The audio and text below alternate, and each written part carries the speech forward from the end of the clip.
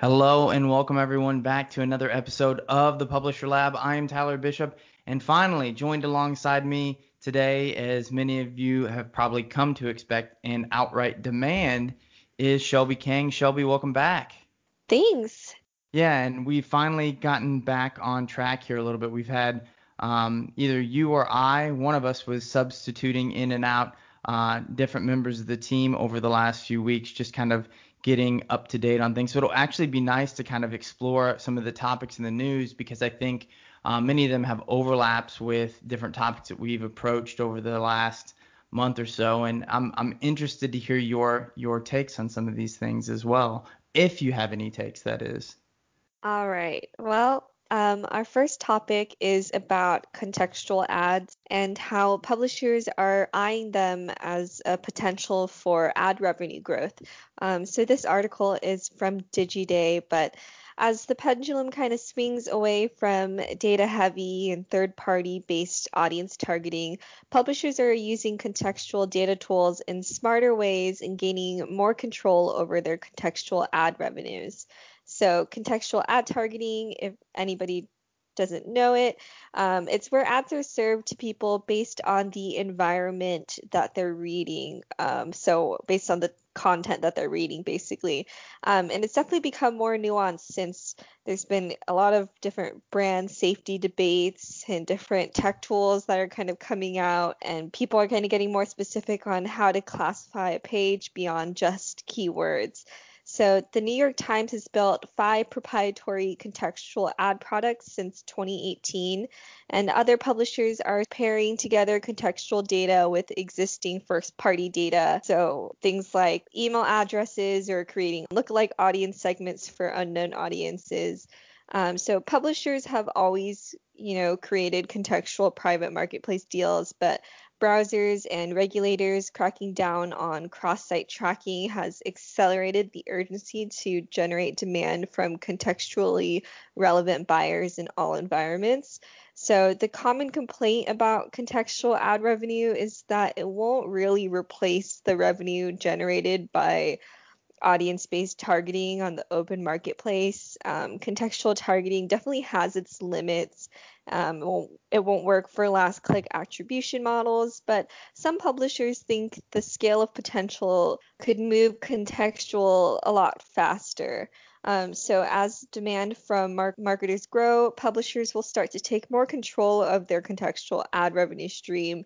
But I mean, this kind of leaves the question of where does that leave small or mid-sized publishers that don't have the bandwidth or the resources to build their own tools like the New York Times? Yeah, I think it's an interesting perspective. What's old is new again, as we often talk about in publishing. I do think that there's a lot of interest right now, particularly with a lot of the sort of walling of the gardens between all the major platforms right now, Apple being one in particular. But I think it begs the question of what is the future of ad targeting and even personalized ad targeting. Contextual targeting is like this old tool that actually, for what it is, contextual targeting is actually very effective. The problem is that it's not a universal application, meaning if I am targeting, I wish I had a great example geared up here. If I'm targeting the word, let's see, vacuum, let's say, right? Because maybe I sell vacuums and I want to target pages that have the word vacuum on it. It makes a lot of sense until we get into talking about the vacuum of space, right? Because now you've got something that may be talking about the cosmos, and I'm showing my vacuum cleaner ads to an audience that maybe has no interest. Vacuum cleaner is a consumer product, so I suppose there could be worse examples. But nevertheless, it just goes to show that, contextual targeting, when done well, can actually be one of the best and most accurate forms of targeting, but it certainly has like its limitations. And so I do think for the good of everyone, it's healthy for us to go back and say, okay, like let's revisit contextual, because I think both advertisers and publishers both have opportunities there that they each other can benefit from. And with an increased ad spend in digital, contextual is a rather straightforward interaction that I think has a lower incidence for waste and fraud and accuracy and things like that. And so I'm a big fan of contextual, being a portion of where the industry as a whole heads, but I don't think that it's, we've got something on our hands here that is like a solution to anything by any means.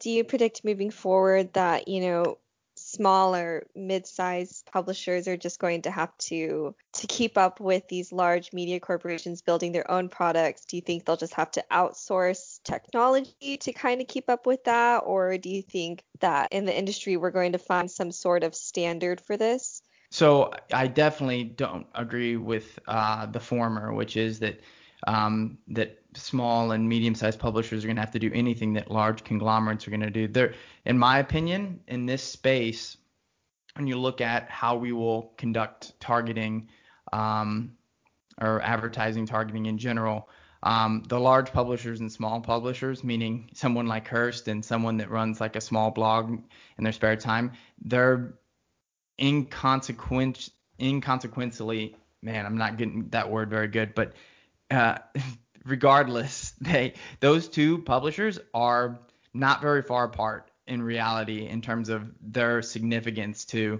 whatever is adopted as a standard moving forward. So what I mean by that is, the largest publisher in the world is just, I mean, it's a raindrop in a storm compared to the reach that some of these platforms have and what they're able to dictate. And so I do think that things like the sandbox and some of these other types of solutions that have been proposed offer some of that. But recently we were working on a video where we were kind of going through some of these different things, and we haven't released it yet. But in that, I go through 10 of the different solutions that are sort of proposed, and none of them are perfect. I mean, the solution that we have now is not perfect. It's ripe with fraud. So I don't think it's like we're leaving something behind here that was like, oh, we're gonna sunset this great system that worked so great.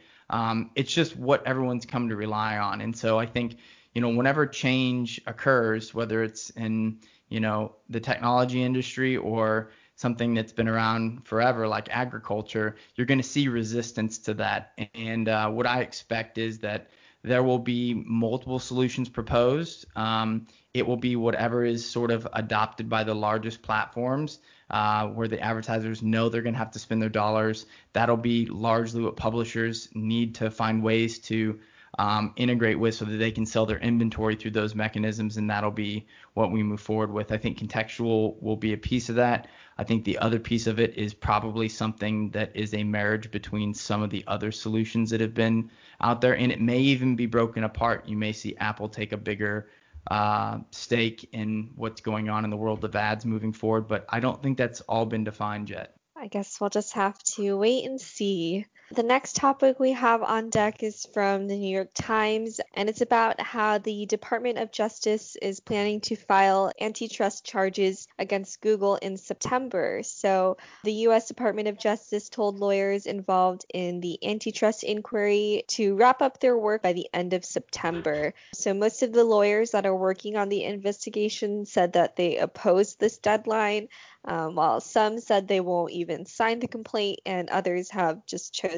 to leave the case altogether. So, although both the Republican and Democratic parties are in favor of pursuing an antitrust case against Google, some lawyers on the case are concerned that the inquiry deadline is being pushed forward, so the Department of Justice can announce a case before the November election, therefore giving the Trump administration credit for pursuing this. But the inquiry started in June. We told everybody that we were going to follow along, and things are developing pretty quickly, it sounds like. Yeah, so I almost kind of segued into this in the last topic, but I figured we'd get to it, and I didn't want to steal your thunder.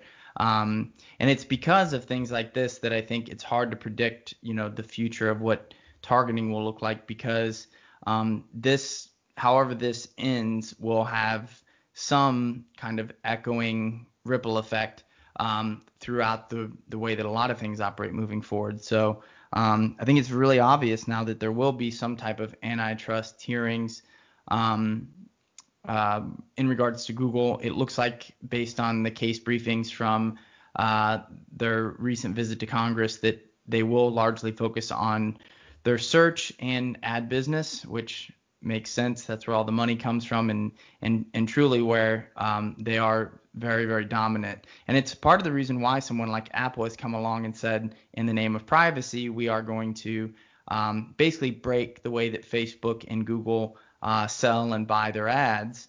And it definitely shifts the power in that dynamic to someone like Apple to some degree. But Apple has tried to get into the advertising business before, and it hasn't been overly successful for them. And I don't know that that's directionally where they're going to head. But with someone like Google, I look at this and I really have to ask the question of, um, number one, do I think anything significant will happen in terms of outcomes? And the answer is yes, I do. I do think that if they bring charges that something significant will happen, whether it's meaningful or beneficial, or depending on where you fall on the side of the fence of these things, good or bad. I think that is really up for debate. The political climate in the U.S. certainly will probably dictate some degree of it in a way that's, I mean, unpredictable for me at least. But I could see, I actually have a really hard time seeing a scenario in which Google is hurt by this, though, believe it or not. If you look at Microsoft's antitrust hearings from, almost 20 years ago, maybe over 20 years ago, their stock price continued to kind of roar through the antitrust hearings. And if you look at Microsoft here today, they're stronger, better than they've ever been. And I actually wonder that if the legislation did a good job of actually kind of breaking apart what is being alleged is a monopoly or antitrust violation, if it wouldn't actually be good for Google because it would make them more competitive, make their product stronger because they actually do have to design them to compete a little bit, or design them better, give people more of what they want.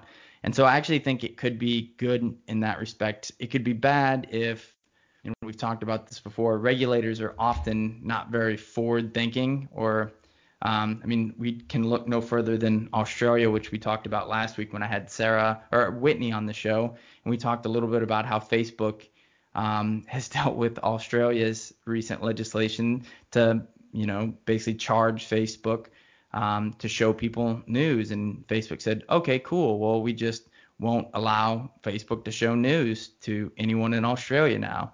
Your move, legislators and regulators. And so I see something similar maybe happening with Google here. So it's very much up in the air right now. I don't think anyone has a great sense of where it'll go, but those are just kind of off the top of my head, the things that make sense to me.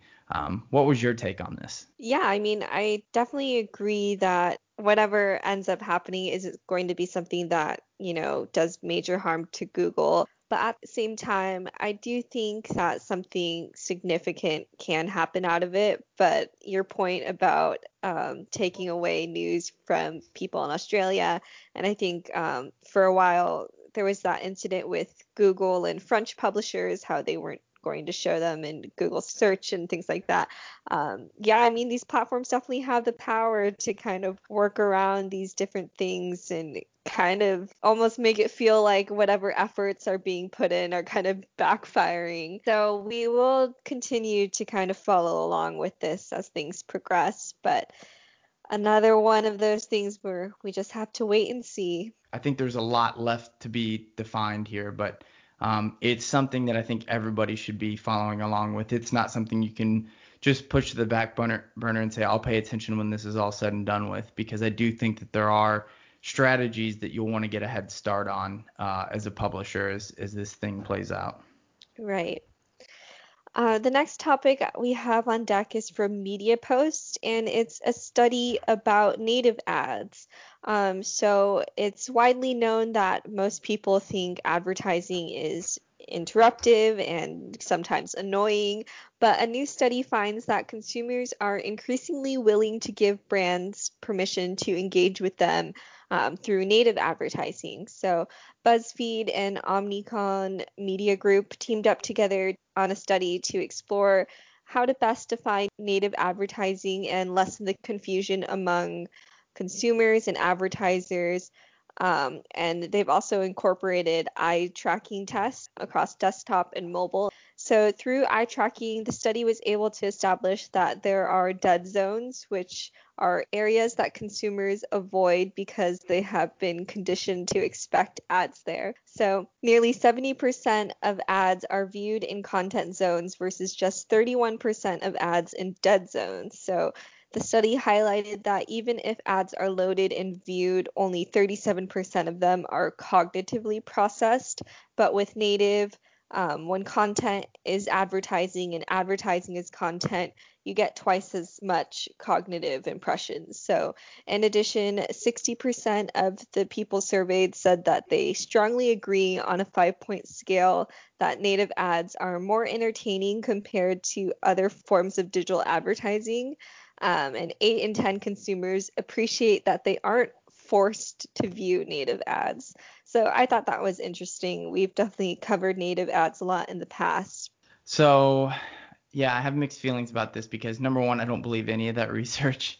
Um, I mean, I think this is just the nature of our current environment where anytime I hear about a research study or the research itself, I immediately like go to it and I want to find out how it was conducted and what, like who funded and things like that. And this one has like all the red flags in terms of like I'm very eye rolly about the about some of the methodology and what they're using is like confirmation of these things, like the eye tracking stuff. I mean, I think that's a pretty bogus method of trying to understand like a user's attention or behavior or something like that. The theory of I guess it's not a theory, it's because it's confirmed in many instances of ad blindness, people not paying attention to certain things because they know their ads. I think a good ad can still stand out to people sometimes, but it has to be unique or there has to be something particularly enticing or relevant to that person. But that being said, I mean, I'm not going to be one of these pound on the drum advertising types that's always talking about like we need to reinvent and rethink advertising. I mean, I think that that's a given, but it's getting everyone on that page and, trying to reinvent a market that's one of the most, you know, robust and highly profitable markets in the world, I think is a pipe dream. So that being said, native ads are, I mean, the traditional kind of like, also on the web types of ads are garbage. I mean, they're like the lowest common denominator. They're tricky, they're deceiving.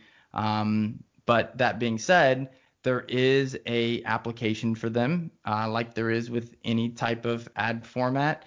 And there's certainly some that are less egregious than others in terms of their intrusiveness and also their authenticity.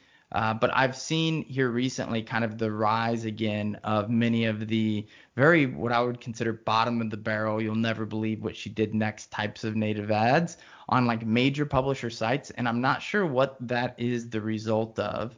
My guess is I've seen publishers complaining about, or not complaining, but saying that they've been offered 2-year, guaranteed contracts from some native ad providers and stuff. And I mean, it is like deja vu from 4 years ago. And 2 years after many of those publishers signed those contracts, they were like, swearing off of native ads forever. And now we're back into the situation we were in a couple years ago. So memory is short, I think, with these things. But native ads, I'm not a huge fan of. But that being said, I have them on many sites that I own and operate because I know that there's a time and a place that they work effectively and they're not, intrusive or egregious. Right. It is kind of funny how history does have a tendency to repeat itself.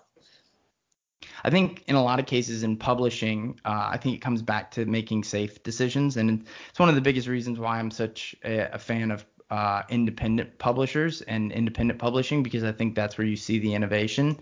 I think when you look at if we were to single out the top 1,000, publishers let's just say in the world, many of them are owned by or many of those properties are probably owned by the same conglomerates. And many of the people that are making decisions or, leading the charge there are, it's the old IBM adage. If you're going to buy computers for a major company, go with IBM because no one ever lost their job, buying IBM computers or something. It's an old sales thing they used to say. But I find it very, very boring, this idea of just exploring these kind of like very dead end types of I guess innovation. It's not even innovative, but yeah, just these formats and things like that, just revisiting these things and acting like, if we put a different face on it, time has fixed all the problems. And it's I think it ends up with a type of redundancy that independent publishers have the luxury to be able to ignore. Right. The last topic on deck is kind of just an update, and it's about Web Core Vitals, and this is from Search Engine Roundtable. And I don't know how to pronounce this last name, Gary Isle. Oh, yeah.